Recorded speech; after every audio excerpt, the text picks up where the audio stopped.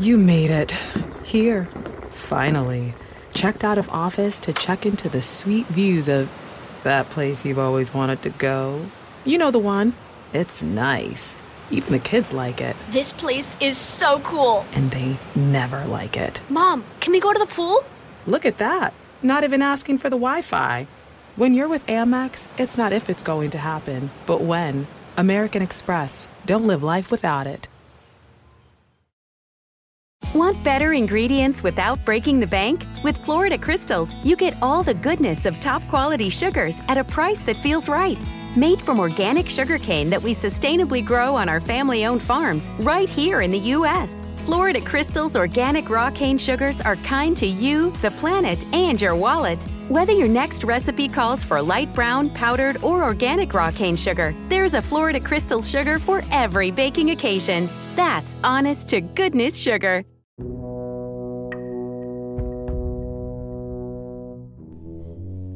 Have you taken the time to look deep within yourself, to decide how you view things and why you view them? Have you taken a journey to explore the world as it is in your eyes and how it is through the eyes of others? Today, we're taking a journey through the eyes of Rajan Shankara. Raj is a former monk of 12 years, and his story is absolutely amazing. His views on science, spirituality, religion, views on just being alive and how we see things are really thought-provoking and very interesting. And podcasts are a great way to experience someone's words and how those words have so much power and provide an exploration for us in thought.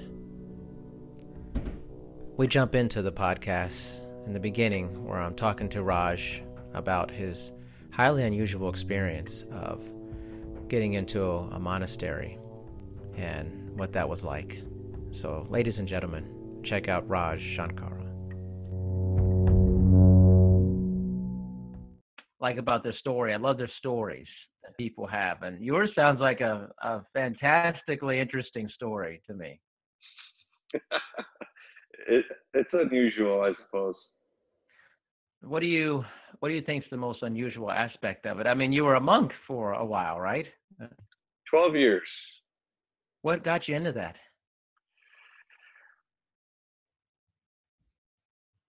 Well, I got to a point where I think all young people get to, where they start asking themselves, what's the point of their existence? What are they supposed to do that means anything, or if anything does have meaning? And I started to ask those questions around 18 or 19 years old as a business owner. I owned an asphalt company. And shortly after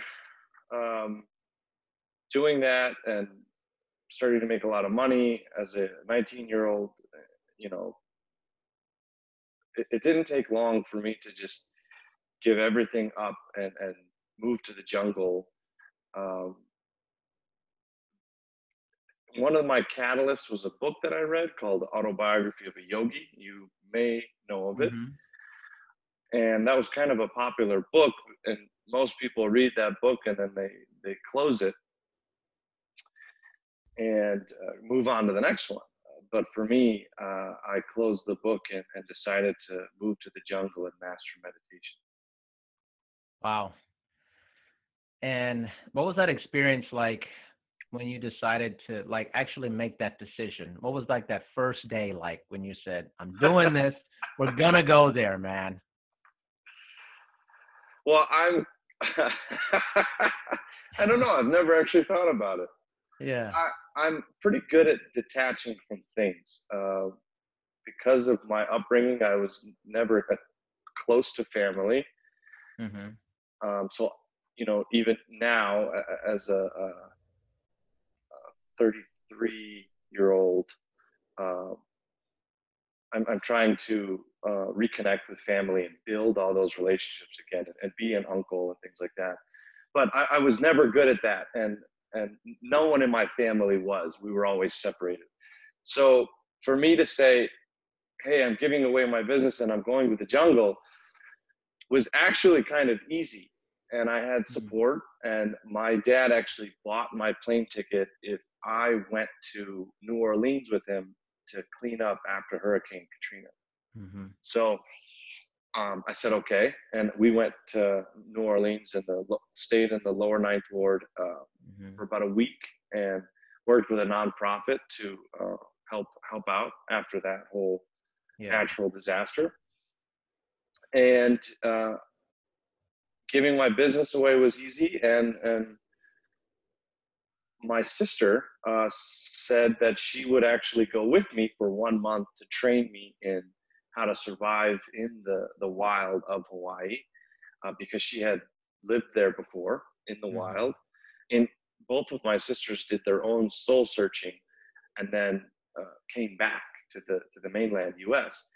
So I went out there with her and had her support, and so it made it a lot easier. But it was a simple decision. It was something I needed to do, and my soul was sort of it was kind of like a revolution inside me, and my soul was kind of splitting away from the tyranny of my own ego, I guess. Wow. Well, take me through, like, once you got there, what was the adjustment? I mean, once you got to the jungles and the reality set in of where you were, what was that adjustment like?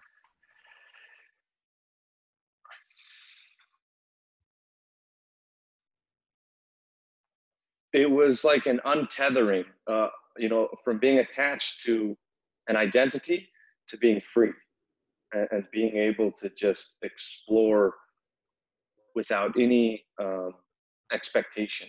So it was extremely liberating just to make the move and open up, the first morning, open up the tent to the ocean. The first night we got off the plane and then just took a taxi to some remote beach, and it was rocky, and we just set up a tent. And the next day I remember hearing the roosters, and you basically on Kauai, on the island of Kauai, you can hear one rooster, and then a successive kind of lineage of rooster calls down the island. Like, it's very interesting. So if you're up high, you could hear roosters call from all around their own territories.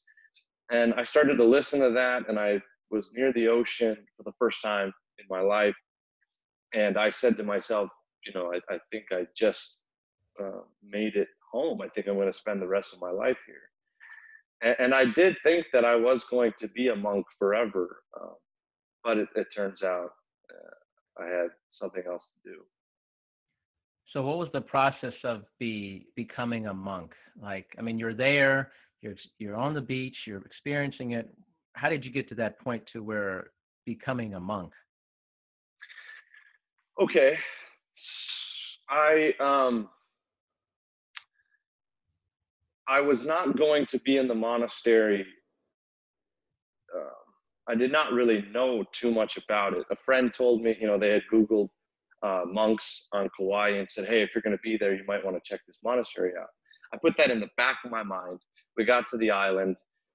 We started to just stay in one place for 3 days, and then we would move on. And then she just basically tried to show me the perimeter of the island, and we didn't go inland. And we had just been alone, and it was just meditation, some chanting and philosophical discussion, showing me how to get coconuts and wild bananas. And I think we had like a bag of trail mix and a jar of peanut butter. And then for the entire month, that was what we had. And when she was leaving, she started to talk more about it. And I said, well, if we can get to the monastery, then I guess I can go and see what it's all about. But we were on the other side of the island. So it turned out that during her last week, she ended up meeting a friend and said that her friend said that we could spend our last week at her place. So when I found out, and I said, well, where does she live? And she said she lives down the street from the monastery.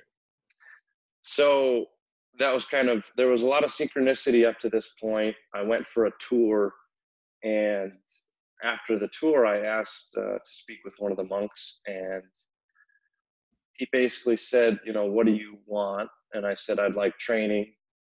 And he said, no, you have to leave and basically don't come back. So I said, okay. That Like, didn't work fine, out. all right. Sure. So we went back to my sister's friend's house, and my sister was almost gone at that point, maybe a few days left. And I called my mom. I think, throughout that whole month, I had only talked to her once or twice. And I said, so this is it. Rose is going to leave and come back to the mainland. I'm going to go back to the jungle. I already have a spot picked out, and, I'll be out here forever and goodbye. Wow, man. So my mom said, go back. They're just testing you, and you need to go back every day. And she said that I needed to show them that their mission was going to be my mission, and that I wasn't just there for myself. So I said, okay. I started to go back every day in the morning. The monastery is open from 9 to noon every day for the public, and they have a temple in the front. And I went back every day, and I meditated in the temple, and I got to borrow my sister's friend's bike. And after a few days, someone actually came out and said, one of the older monks would like to speak with you. Mm-hmm. So I actually had tea with one of the senior monks there, basically the second in command. And I asked all these questions, and he asked questions, and he had this long flowing white beard, and he would just kind of philosophize and wonder what my path was. And he said, well, why don't you come back every day and we'll have tea together at the same time. Mm-hmm. And we did. I updated my mom, and she said, okay, now what you have to do is start asking about work. And you need to make sure that you're not there just to be lazy, but you're actually going to put in work. And I said, okay, it's worked so far. So I went back to the next meeting, and we had tea. And before I left on that time, he said, do you have any last questions? And I said, how can I stay longer? And he said, what do you mean? And I said, after we have tea and everything is great, but I don't want to go leave afterwards. I'd like to stay and possibly do some work. And he had this big laugh, and he spun around in his chair, and he stroked his beard. And he said, you can go out to the forest and pick up sticks on one side and put them on the other. And he said, when you make a pile, start taking those sticks and carry them over to the other side and make another pile. And I said, okay. I got to stay there longer. So I did. And I'd stay there for about an hour, and someone would come out and shoo me away.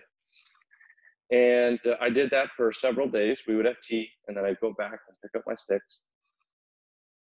And after a few days, someone came out and said they'd like to take my picture and show it to the guru of the monastery. Mm-hmm. And I said, okay. And the next day, I was picking up my sticks, and they came out and said, you were approved to stay for a 6-month training program. And that turned into a 12-year career, essentially. Wow. What is the kind of the daily life of like training and being a monk? I know this is probably quite a bit, but what was kind of your typical day when you were there? Right. This is a special kind of monastery. I don't think any other monastery in the world is as regimented and disciplined as this one. So Kauai Zindu Monastery is designed for self-mastery, and we were called soldiers of the within. So we were kind of turned into machines that could read, write, work, clean, and cook, and worship, meditate. All these things were on the outside kind of polished, so that the inside of us was clear and free, and that we could meditate fairly easily using the monk designed system of Shum, which is an actual language designed just for meditation for the monks. We had roll call at 5:30 every day, and so everyone would gather in the temple in front of one of the deities. And there was only three main deities that we used for worship and kind of communed with on a daily basis. And we were all in rank, so it was a hierarchy. It was a system of hierarchy. And if you were late, there was consequences. You had to, not go to your specific department, but you had to do hard labor as an incentive to not, miss the 5:30 roll call. And then for 30 minutes, we would worship in the temple. For 1 hour after that, we would meditate. Then we had a break for an hour, and then at 8 o'clock, everyone started their morning meetings in the departments. There was 5 departments of the monastery. And then, so it depends on what department you were in, either accounting, church membership and guidance, or teaching materials, temple and kitchen, publishing, media, or construction or landscaping. And you were in which department? For 7 years, I was trained in the landscaping, construction, and mechanic department. And then for roughly 4 or 5 years, I think 4 years, I was trained in writing, editing, publishing, proofreading, and website design. And was this the purpose for out there serving others doing this work? Or what was the purpose of, like, you're doing landscape construction, what are you building or what are you working on? The monastery is over 400 acres. So a team of 5 monks was designated to keep things going, keep the buildings. I mean, so we're talking about Kauai.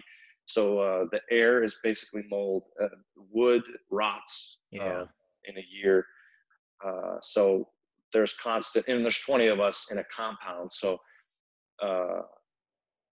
we had a work order system where a monk could send in a work order and say, building 5 doesn't have the plumbing isn't working, something's wrong. One of us reads the work order. A team leader assigns you to it, and then there you go. You have a plumbing job. Other times it's like, we were just given $100,000 to establish a solar powered system for the whole place. It was our team leader's job to figure out how to engineer that, order the panels, and then we would install them. So we had a giant solar field of 150 panels. Oh, wow. Gardening, organic farming, tractor operation. We grew all of our own food except for rice and dal. So every day we had to harvest first thing and bring in food for the kitchen. And the cook would then turn that into lunch and dinner. And so that was for us, right? There are several departments that are just for the monks, right? And sustainability. In the media department, that was our global outreach, a center for education, distribution of education. And you were basically, if you were in that department, you were trained how to be a teacher, mentor, counselor to people. And we were all priests. And so accounting, internal, temple, internal and external, kitchen, internal. So it depends on what department, but definitely in the media department, it's specifically global outreach. So as you're going through your day, you're doing these things. What was the evening like and kind of winding down into ending your day? What was that like? We work was cut off at 6 p.m. and so work is from 8 to 12:30. 12:30 to 1 is cleaning. 1 to 1:30 is lunch. 1:30 to 3 is either do laundry or take a break or gym training. Some of us trained in the monastery gym 3 times a day. And so then 3 to 6 was work again. And 6 p.m. to 7 was evening training or break before 7 to 9, chill time, have a beer, have a glass of wine, and hang out with your brother monks.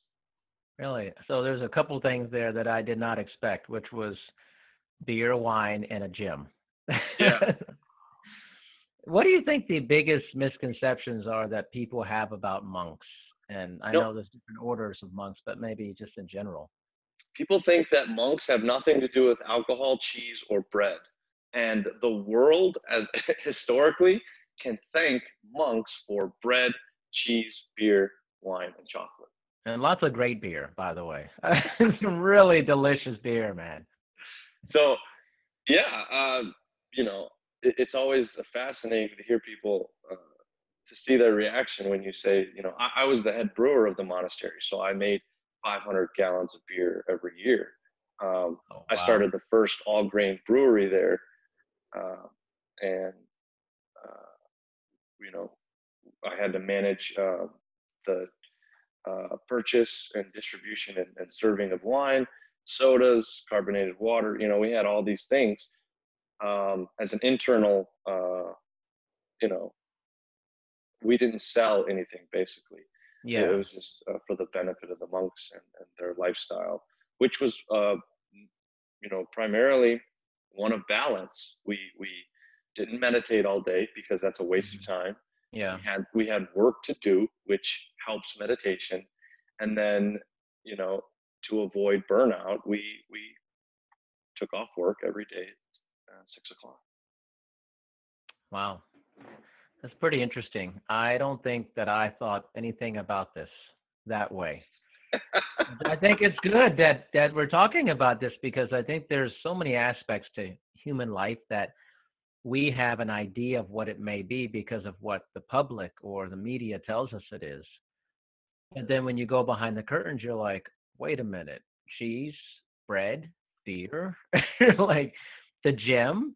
Like, what's the monastery gym like? What's that environment like? Well, it was, before I came, it was a tent and then a trailer a few years into my monastic life. And then I helped establish the first building and the construction of an actual facility. And it was beautiful. I helped pour the concrete floors with the pump truck and professionals. And then we got equipment, and it was an open air, so the Hawaiian trade winds blew through, and you could see the sunrise on one part of the gym, and on the backside you could see the sunset. That's amazing, man. That's amazing. Yeah, it was stunning. And fitness was part of our vows. For 30 minutes a day, we were required to train in some capacity, either with yoga, walking, or weight training. So some of us took that to the extremes, and we're in the gym. I studied exercise science throughout the 12-year period, along with baking and fermentation science and philosophy, theology, etc.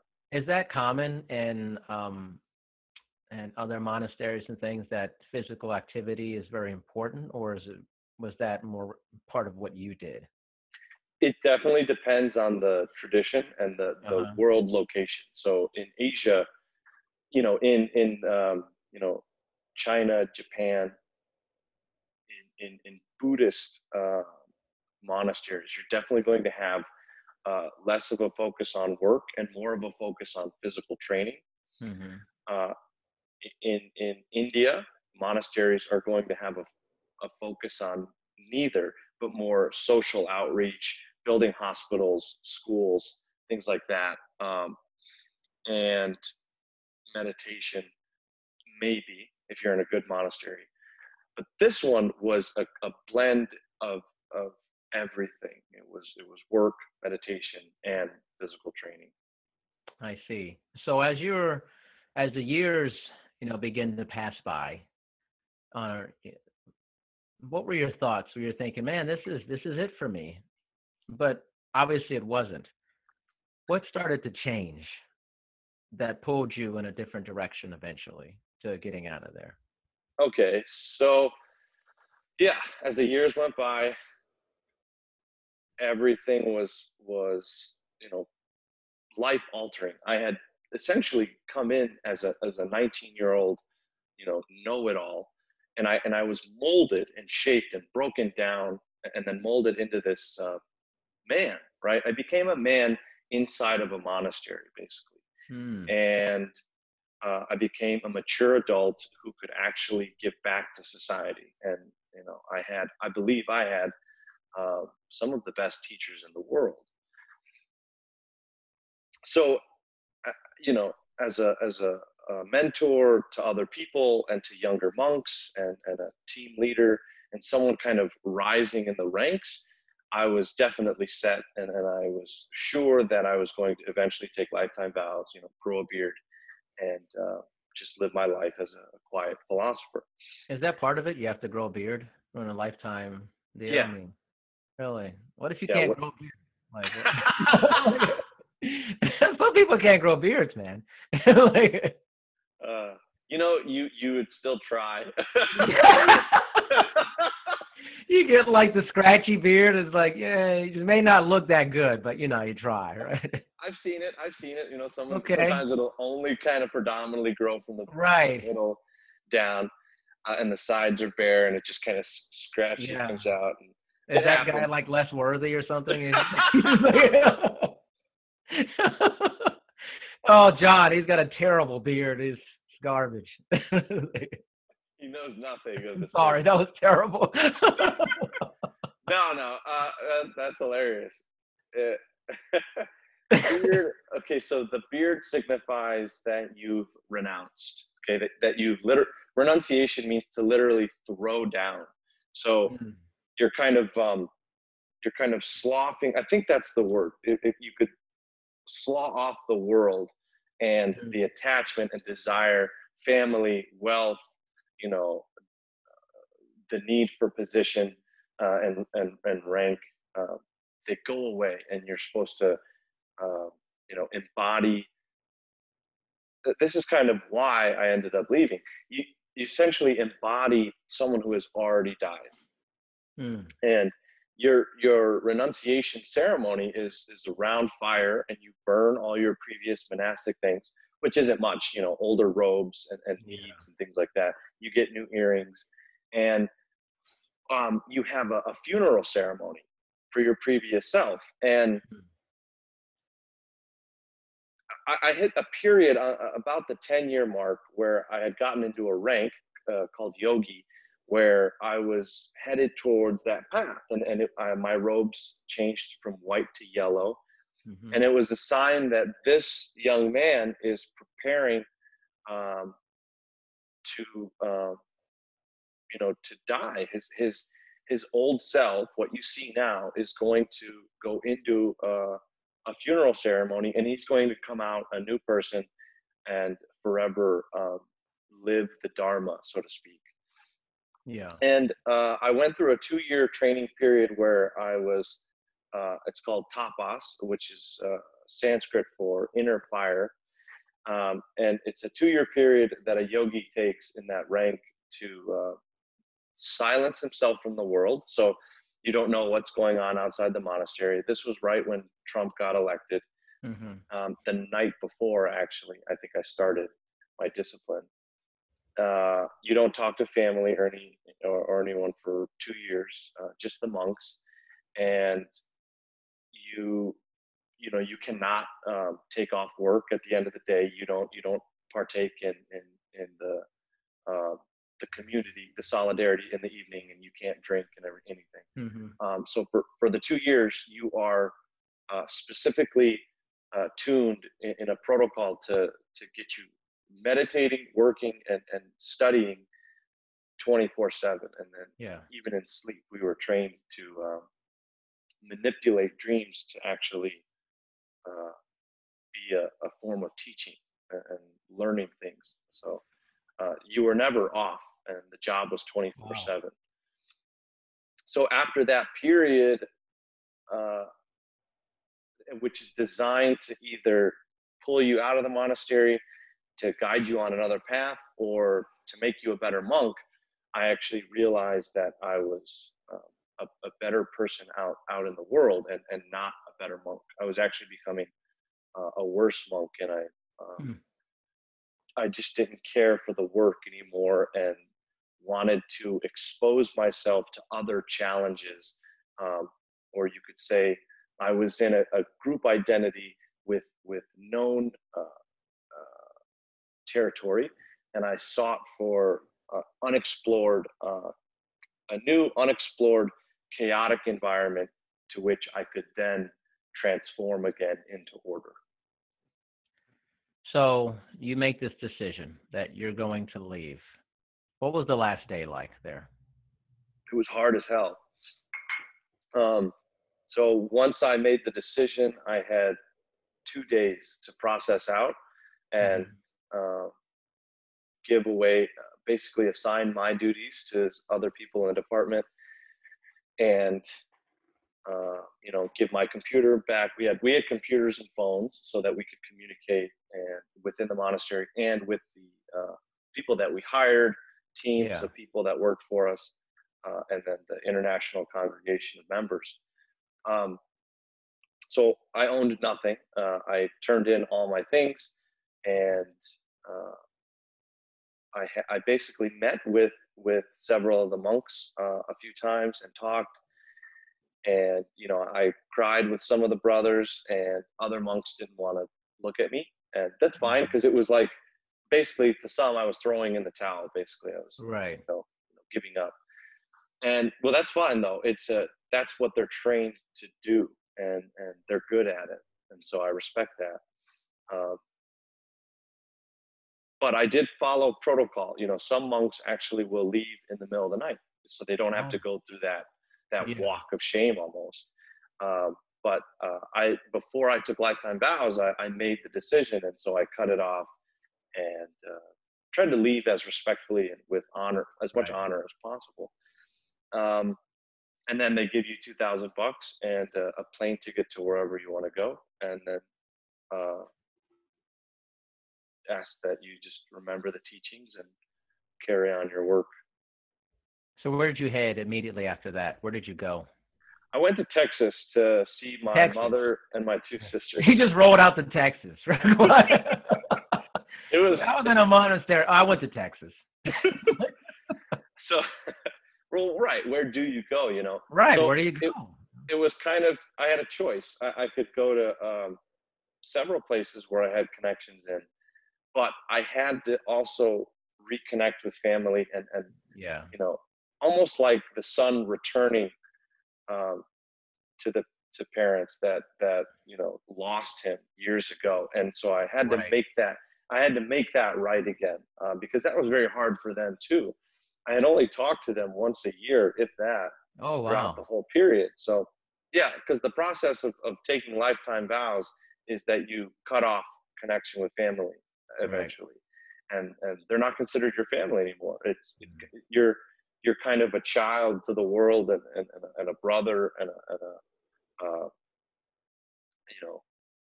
you're connected to the entire planet in that sense, and to all beings. So that's the path that I was headed towards. However, I had to even though it might have been easier for me, I had to go back and kind of mend that relationship, and still working on that today. Had they seen you in that entire 12-year period?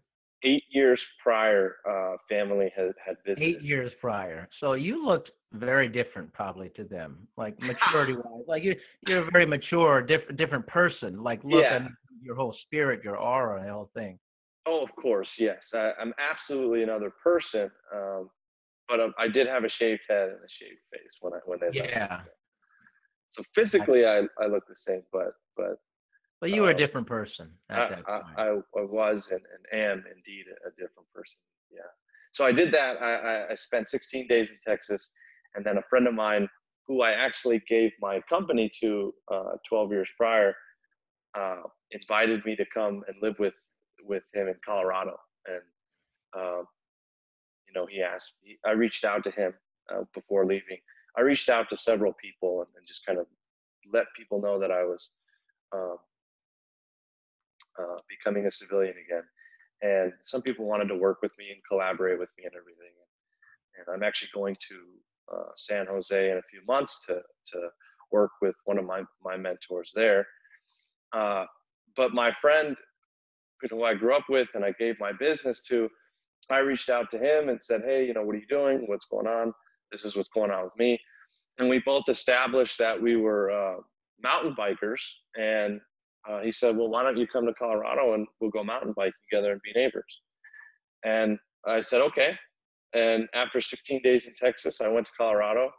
He helped me get an apartment down the street from his house. And he kind of helped me get established. My brother-in-law helped me get a bank account and a cell phone. And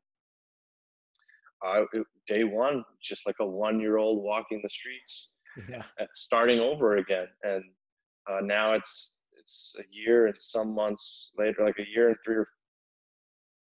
3 months later, 4 months. And just teaching people what I learned and writing about it and personal training when I can. Yeah.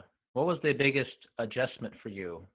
Kind of being thrown back into, everyday life outside of the monastery. Right. The biggest adjustment was being alone, like leaving my apartment alone, going to the store by myself. The monks never did that. We always traveled in pairs. Oh, together. Oh, yeah. Yeah. And so to drive a car by myself and start listening to music again, and that was brand new and that was unnerving at first. And I would have to, I would text my friend and say, hey, I'm going to the store or I'm leaving my apartment. And he would say, good luck, I wish you the best. Good luck grocery shopping, man. All right. Kill it out there. All right. Yeah, that was the biggest change.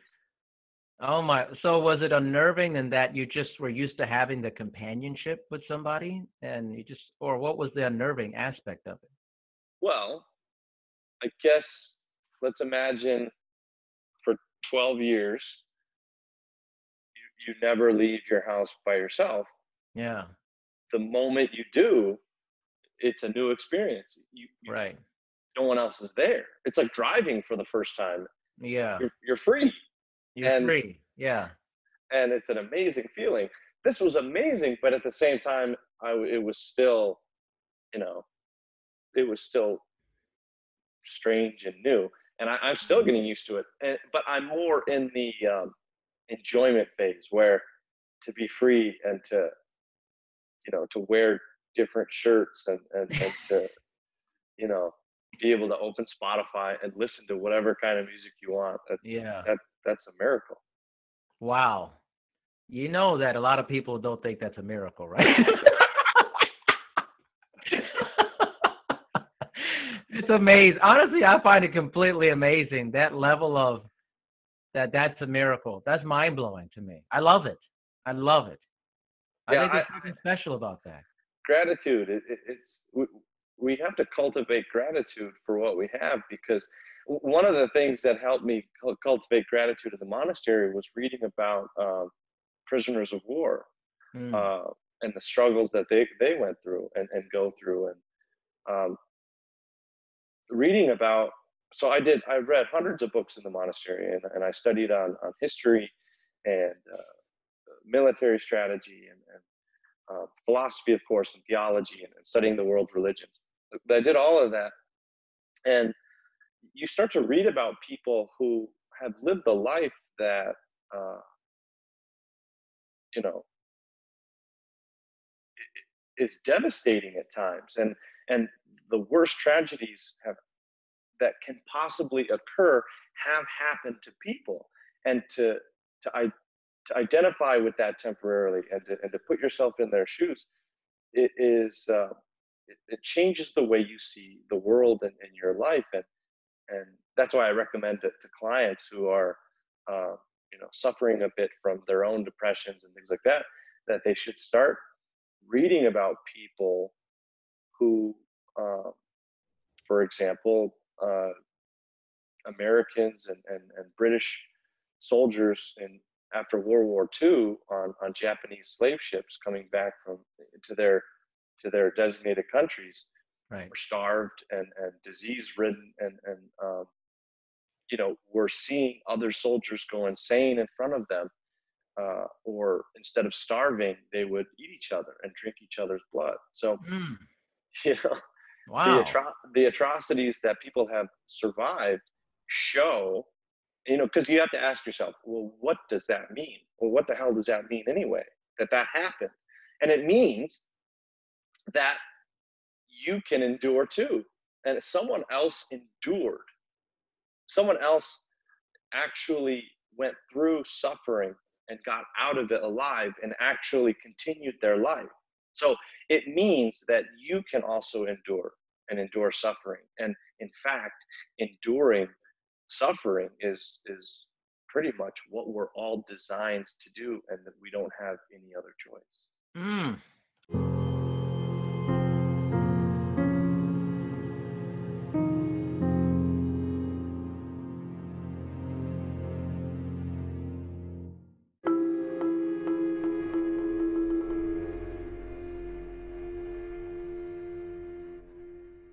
That's powerful. Very powerful. Now, when I was thinking, oh man, I'm so looking forward to chatting with you, Raj. And I was thinking about meditation specifically. You must have a definite opinion about, or thoughts related to meditation as it relates to the world today. And as you know, meditation has starting to become much more mainstream in pop culture. What are your thoughts on that? I think it's good, even if it's bad. Oh, okay. Gotta take me there now. Come on. What I mean to say is I've been exposed a little bit to the way other people meditate, and the way that Western yoga has taken meditation and turned it into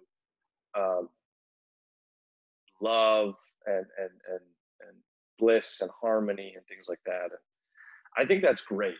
However, it's only part of the picture, and it's kind of putting the cart before the horse. It's not necessarily false advertising, but real meditation is not about love. But real meditation in the beginning is pretty damn hard and terrifying, because what you're asking, or what you're embarking on, really is a journey into your mind and past. And then once all those things are cleared up, then we start to experience where compassion and love come from. But the steps getting there are like, willingly taking out a sword and fighting the demons of your past. And that's not necessarily exposed up front. That's in the fine print. So I feel like there's somewhat of a commercialization of it going on. And much like the internet, which is a power that we've been given that nobody really knows how to use so much, meditation feels like that in some way. It's kind of exploding. I just saw a commercial with LeBron James advertising Calm. I'm like, what the hell is going on here? Like, Yeah, I've like seen the I same feel like, commercial. you know what I mean? Like, I feel like we're getting something, but we really don't know what we're doing. Like we don't really understand the full depth of the immersion of it. So I'm fascinated as someone who is, you were meditating constantly. I mean, you said you had time off, but what's the difference between the meditation that you're doing and what you're seeing currently out there and right now? Okay, meditation has different goals. Along the one string of meditation from start to finish, Hmm. there are all these different goals in between. And when you talk about the the presentation as of meditation as we see it now, and the goals are like in the beginning of the string, and it's mindfulness, observation, um, you know, just having a little bit of peace, lowering blood pressure, getting the Hmm. mind to kind of quiet a little bit. That's over here in the beginning.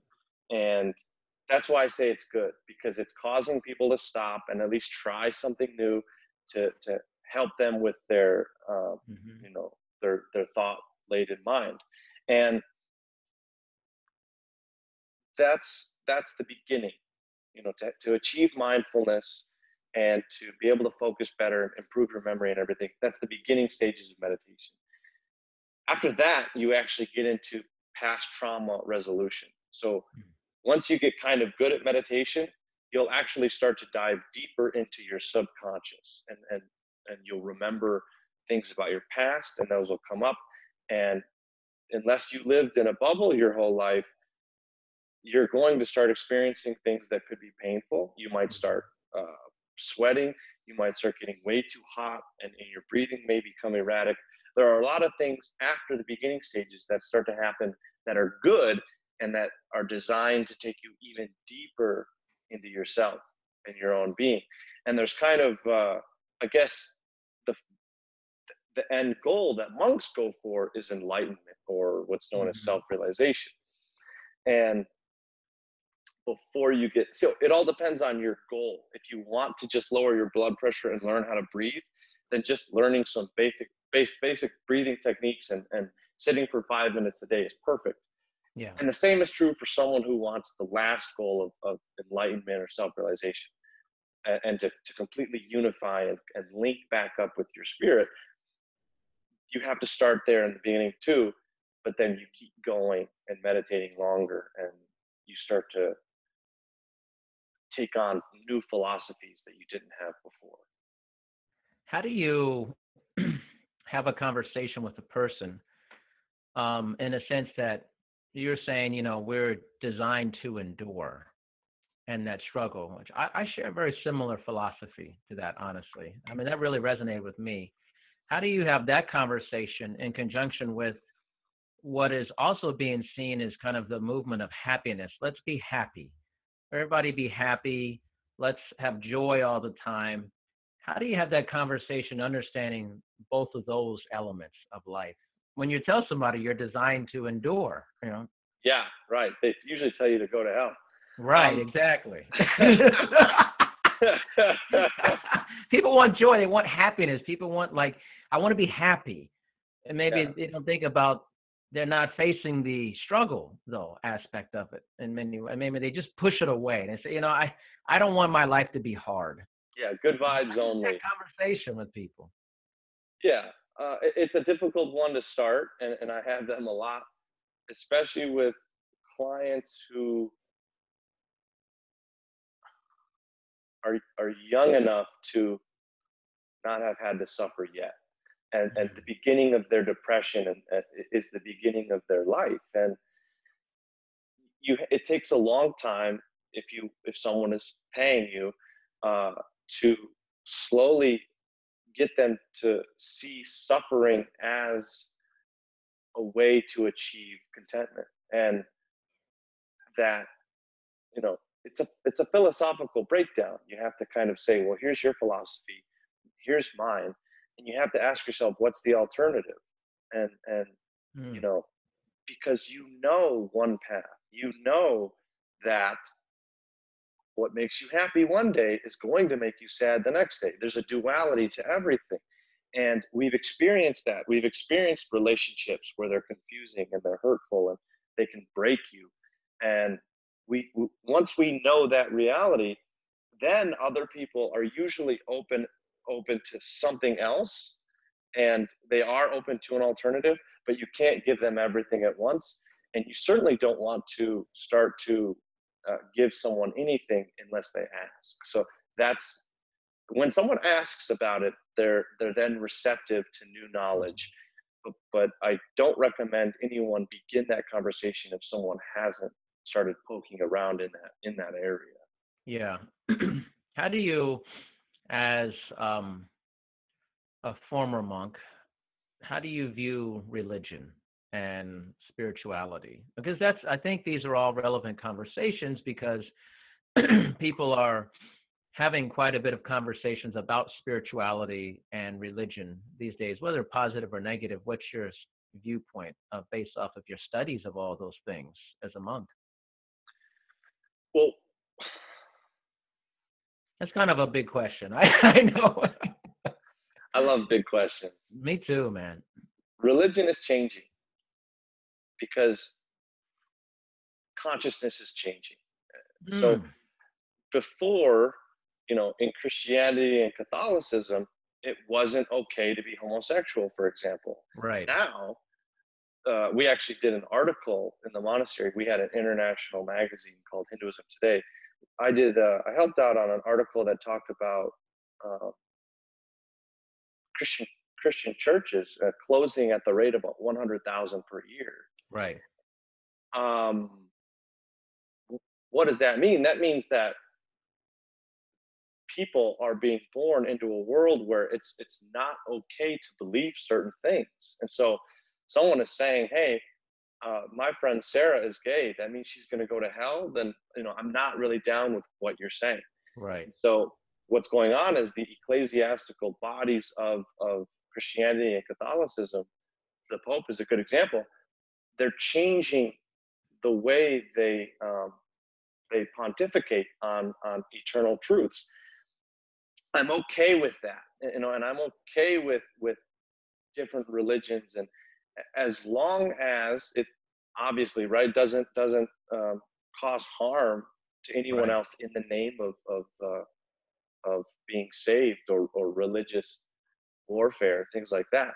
To me, that's not a helpful religion, and I think over time those things will naturally die out as the entire world encompasses similar beliefs and practices. For example, karma and reincarnation. Yeah. Both Hindu concepts and Eastern philosophical tenets are becoming household words. Karma is now, I think the word is ubiquitous. Or it's just known by everybody. And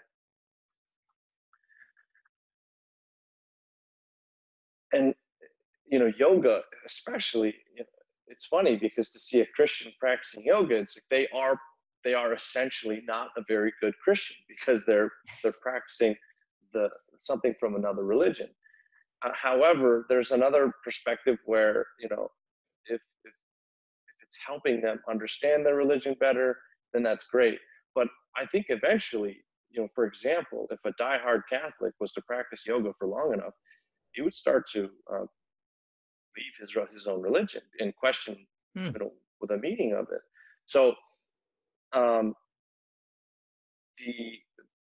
the answer to are all religions, are all paths ending up at the same place? No. And are they all kind of meaning the same thing and worshiping the same God?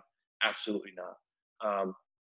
If I were to tell, a Jew that they could attain the same states as their God, they would think I was crazy. Right.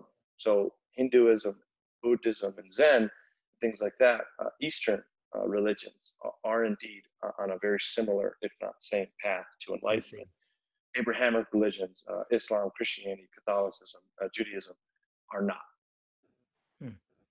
What is so when you were learning about all these things and being a monk, what were the similarities between all of the religions that you could take away from that, if there were any in your mind?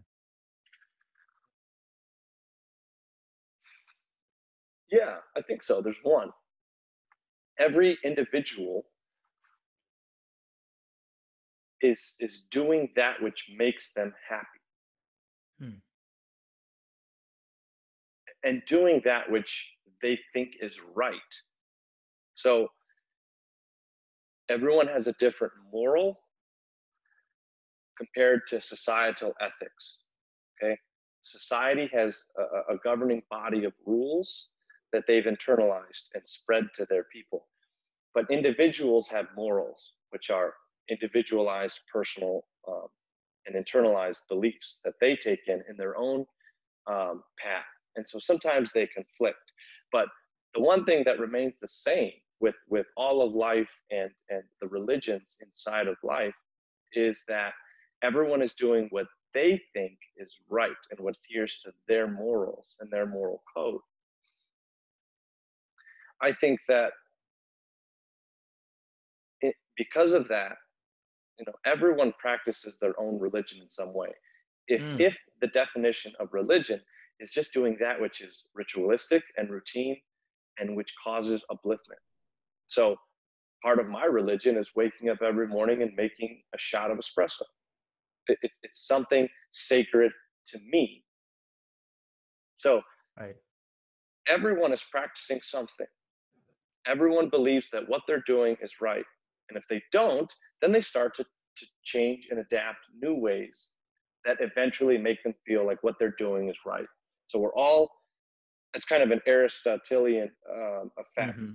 Everyone is going towards nobility and courageousness, but we're all on these different timelines, and where one person is at, someone else is going to be a little behind or Yeah. ahead. And so you just have to have compassion, accept that everyone is where they are, and continue to work on yourself and thus help every other person around you. If everyone did that, then the world is going to be a great place. Do you think, is there any crossover you feel in, like, things like compassion and love and kindness and caring? You think those are tenets of most religions, or did you not see that when you were studying all these things? Well, the essence, yes, is a unifying factor.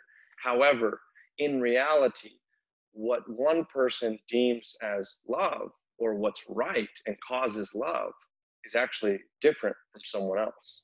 Hmm. So, for someone following fanatical Islam, what they deem as love for their God and what is right Right. is going to be very different from what a Hindu believes. That is fascinating. That that actually makes a lot of sense, because you would think about it. I mean, in an extremely fundamentalist or fanatical nature, that love could be a very violent love in a sense, versus a more kinder, compassionate, more benevolent love for Yeah, that. that's why truth is just whatever works for the individual. It's whatever is true for them. For Charles Manson, his truth was quite different than my truth. So Right. he was doing what he thought was right in his own mind. And everyone is doing the same thing. Now, what do you think? Like, you had mentioned karma. I always get a sense that people throw that word around very loosely, like that they actually don't understand the technical meaning of it. For I've come example, across that. Yeah. what do you think of that? Because I mean, not knowing it, obviously, like you, I almost feel like I think it's used too lightly with things like, oh, that's, you did that, that's karma coming back to get you. And I'm like, I don't know that that's really what it means, honestly, guys. Like, Okay, so with karma, yeah, I get that a lot. It's basically considered in society as a negative thing, right? You yeah, don't want karma. Uh, your karma's coming back to you, as you said. But what it actually is just action and reaction. So in a sense, everything that we do in life is karma. Life, whenever we decide to act and thus cause a rebounding reaction, we are inside karma. I've never heard it that way. That's very interesting. Yeah. I want to dive deeper on this. I mean, I get it kind of, but I kind of don't at the same time. Well, us talking now, it's the law of karma. It's the law of action and reaction. So I'm moving forward in speech, you are listening, and that's creating a reaction for you to speak. Someone gets hit over the head, there's a karma there causing a reaction of anger and retaliation, and then a furthering action, a reaction. And then that reaction causes another action, and thus the cycle of life is essentially just made up of karma. The idea with an Eastern philosophical follower of anything going on in the East, and because they all believe in karma, is that we need to minimize karma. Now, it's good to do good things, right? Because you would think the karma would be to do good. And that's true. We all want to do good things, but in a specifically monk perspective, we choose to cease karmas, meaning to neither do good or bad, and to not create any action, and eventually attain moksha, which is liberation from rebirth. So that's a very high ideal. That's a whole other level of Eastern thought, right? While we're in the trenches in the world, that is something that might cause conflict, because while in the world, we do have to work in and around karma. So, at the very least, it's beneficial to just do that which is good. Hopefully your morals are according to most morals, and you just try to uplift people as much as you can, and just by uplifting yourself, you kind of tend to uplift other people.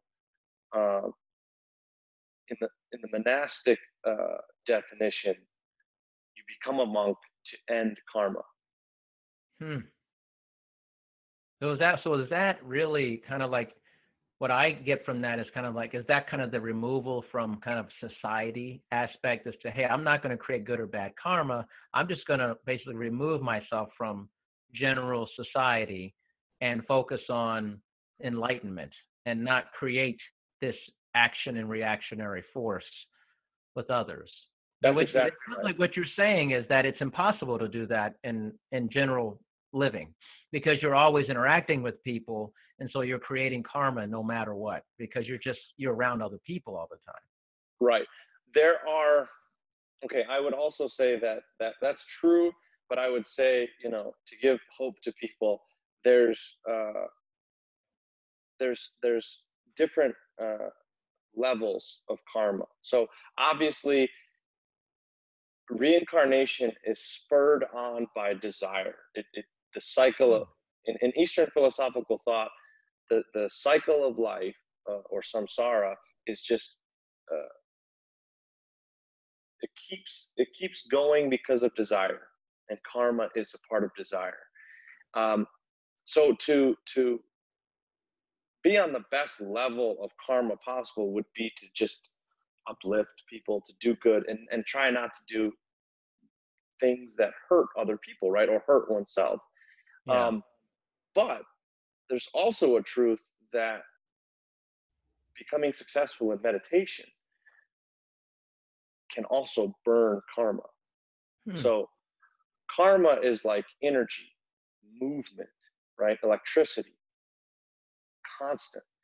The only time that there is no karma in Eastern thought is what's called samadhi, which is the deepest state, or one of the deepest states of meditation.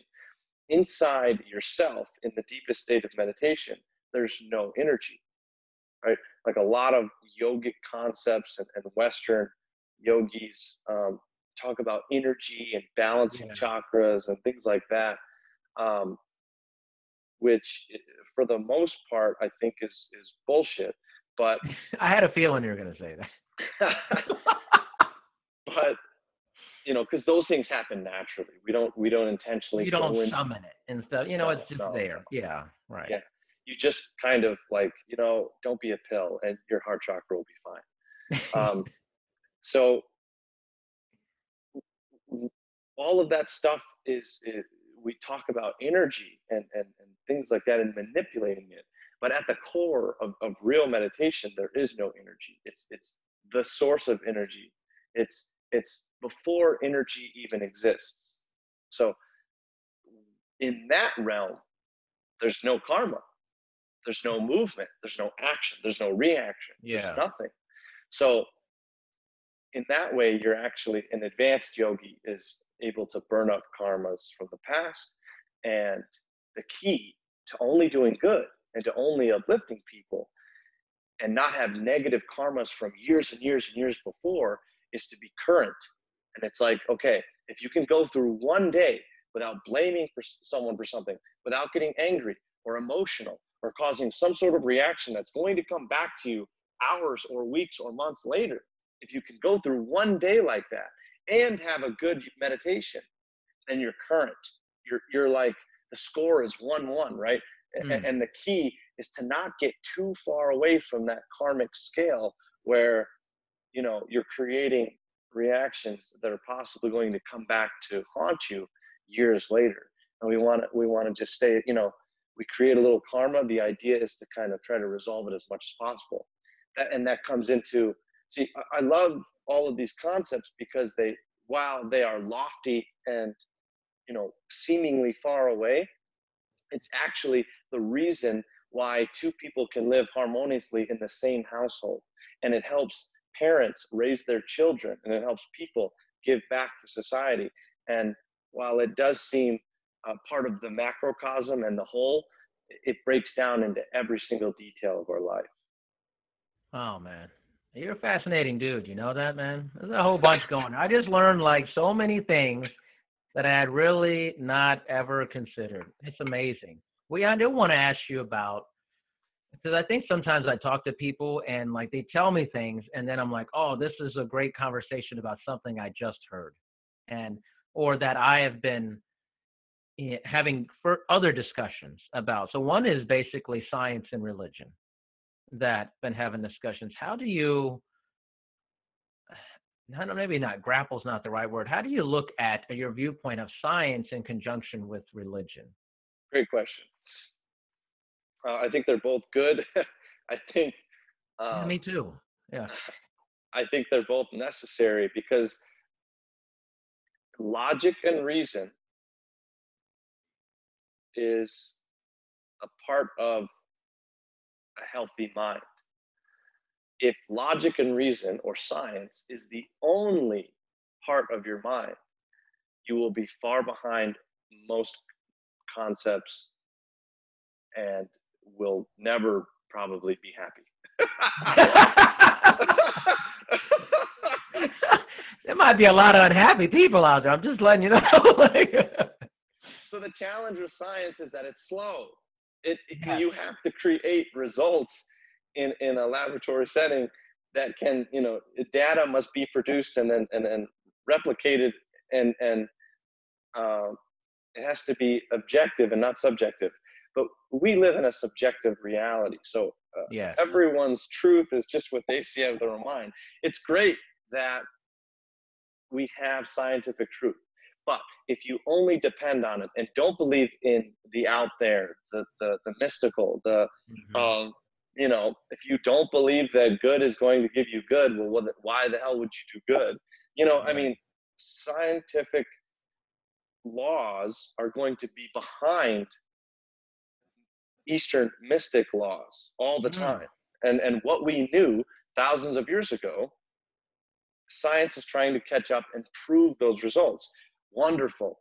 But, I've already believed in karma before you proved it in the lab. So it's great for you. That's always my thing. That's always my thing. I honestly, Raj, I grapple with this, man. I love science, man. I love science. I love learning Yes, about it's it. I love beautiful.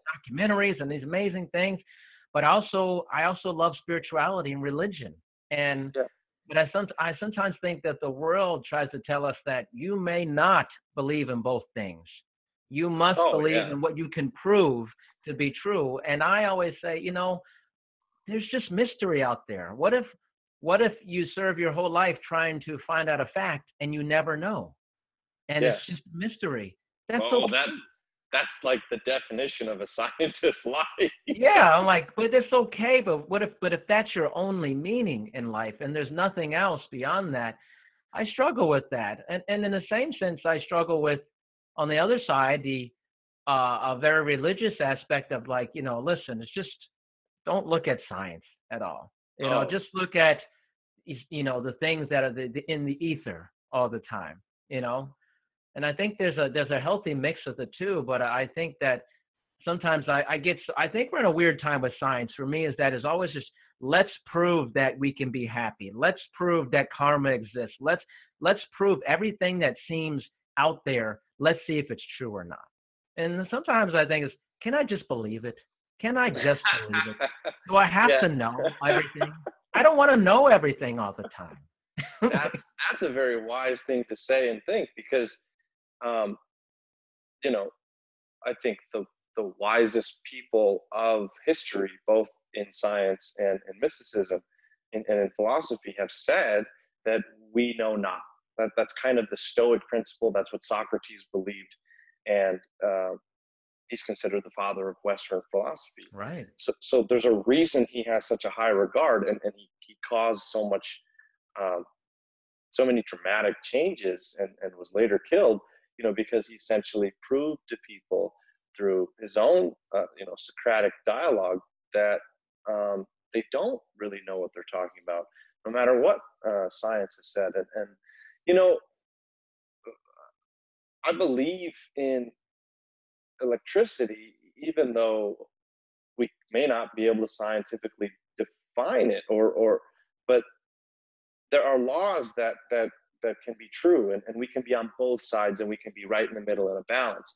And that goes back to that truth thing, like whatever's true in the moment, is paramount. So to say that, if just because you can't prove something scientifically, it's not real.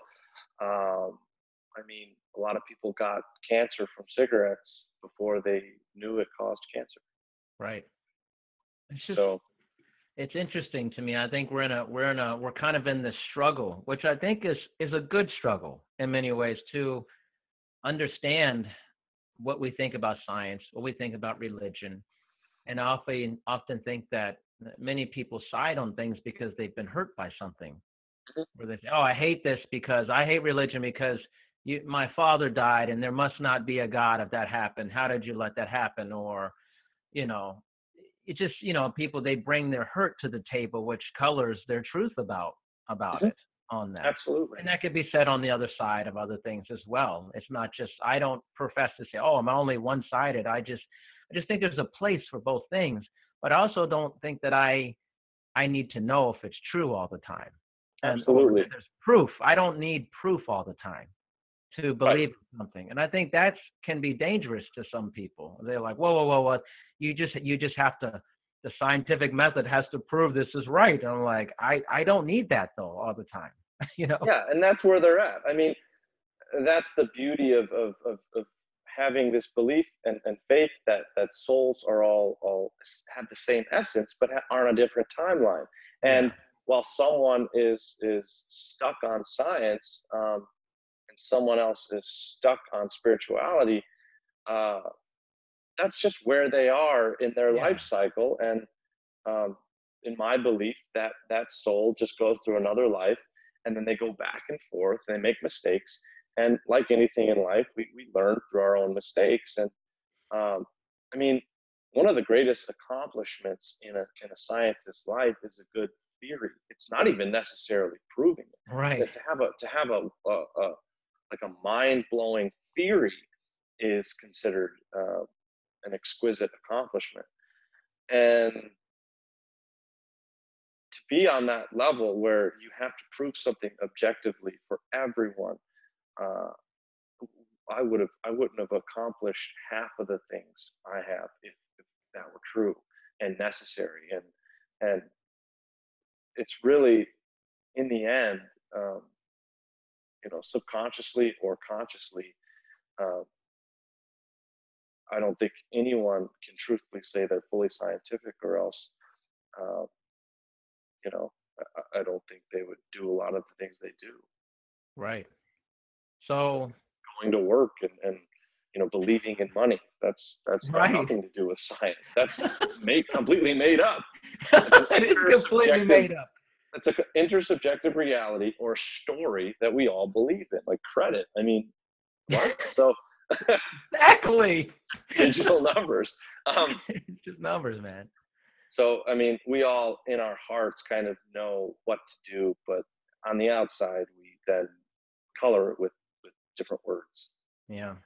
So where's life headed for you? I mean, you've gone through this incredible adventure in this first portion of your life, and you're out there. You're going to the grocery store on your own now, man. You're living life. Come on, you're going to the movies by yourself. It's a fun activity. Okay. Well, actually, I don't go to the movies by myself. No. I have a wonderful woman in my life, and that's great. So my future is now our future, and wonderful. Life for me is going to hopefully continue to work with people. I just finished my 4th book, so I hope people can get to it, read it once it's published. I've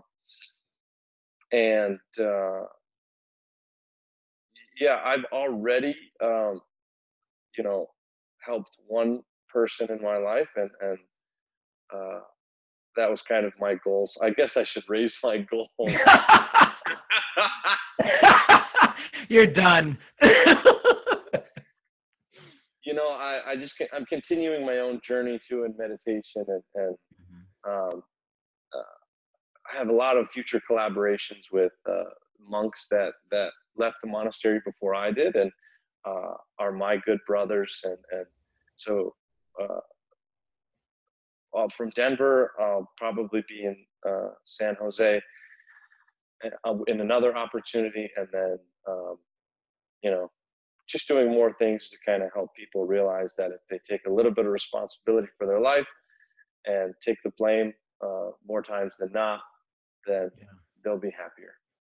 Wow. I think that's a great way to end it. Well said, man.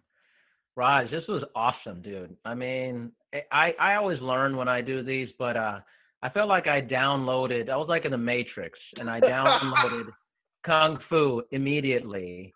And the karma, especially the karma part, was incredibly mind-blowing. I have literally never heard it from that point of view, and so many other things, and how you detail religion and science and all those. I mean, if your book is anything like this, a lot of people are going to be greatly informed and to make a decision on how they view things. So this is a special one. Really good stuff, man. Really. Thank you.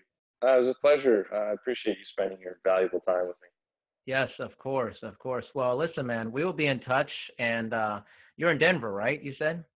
For now. For now.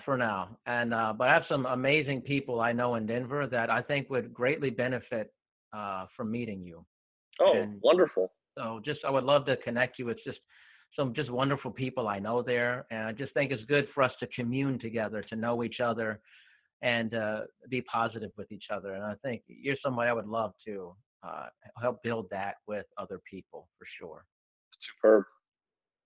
Thank you, man. We'll be in touch. All right. All right, thanks. Do you know the risk factors for type 2 diabetes? Or what makes it more likely you or someone in your life might have the disease? With type 2 diabetes playing a growing role in the lives of so many, you need to know. And Project Power, a community program from the American Diabetes Association, is here to help. Take our risk test today at diabetes.org/projectpower. You can avoid the risks of type 2 Project Power will help. Wendy's new French toast sticks are so delicious, some are saying that they're better than their mom's breakfast. Excuse me. Did you just say Wendy's new French toast sticks are better than my breakfast? Mom, is that you? Answer the question. I said some people are saying that because they're so crispy on the outside and fluffy on the inside and perfect in every way. Uh-huh. And what do you think? I think it's time to tell people to choose wisely. Choose Wendy's new sweet and crispy home-style French toast sticks. That's still not an answer. At participating U.S. Wendy's during breakfast hours.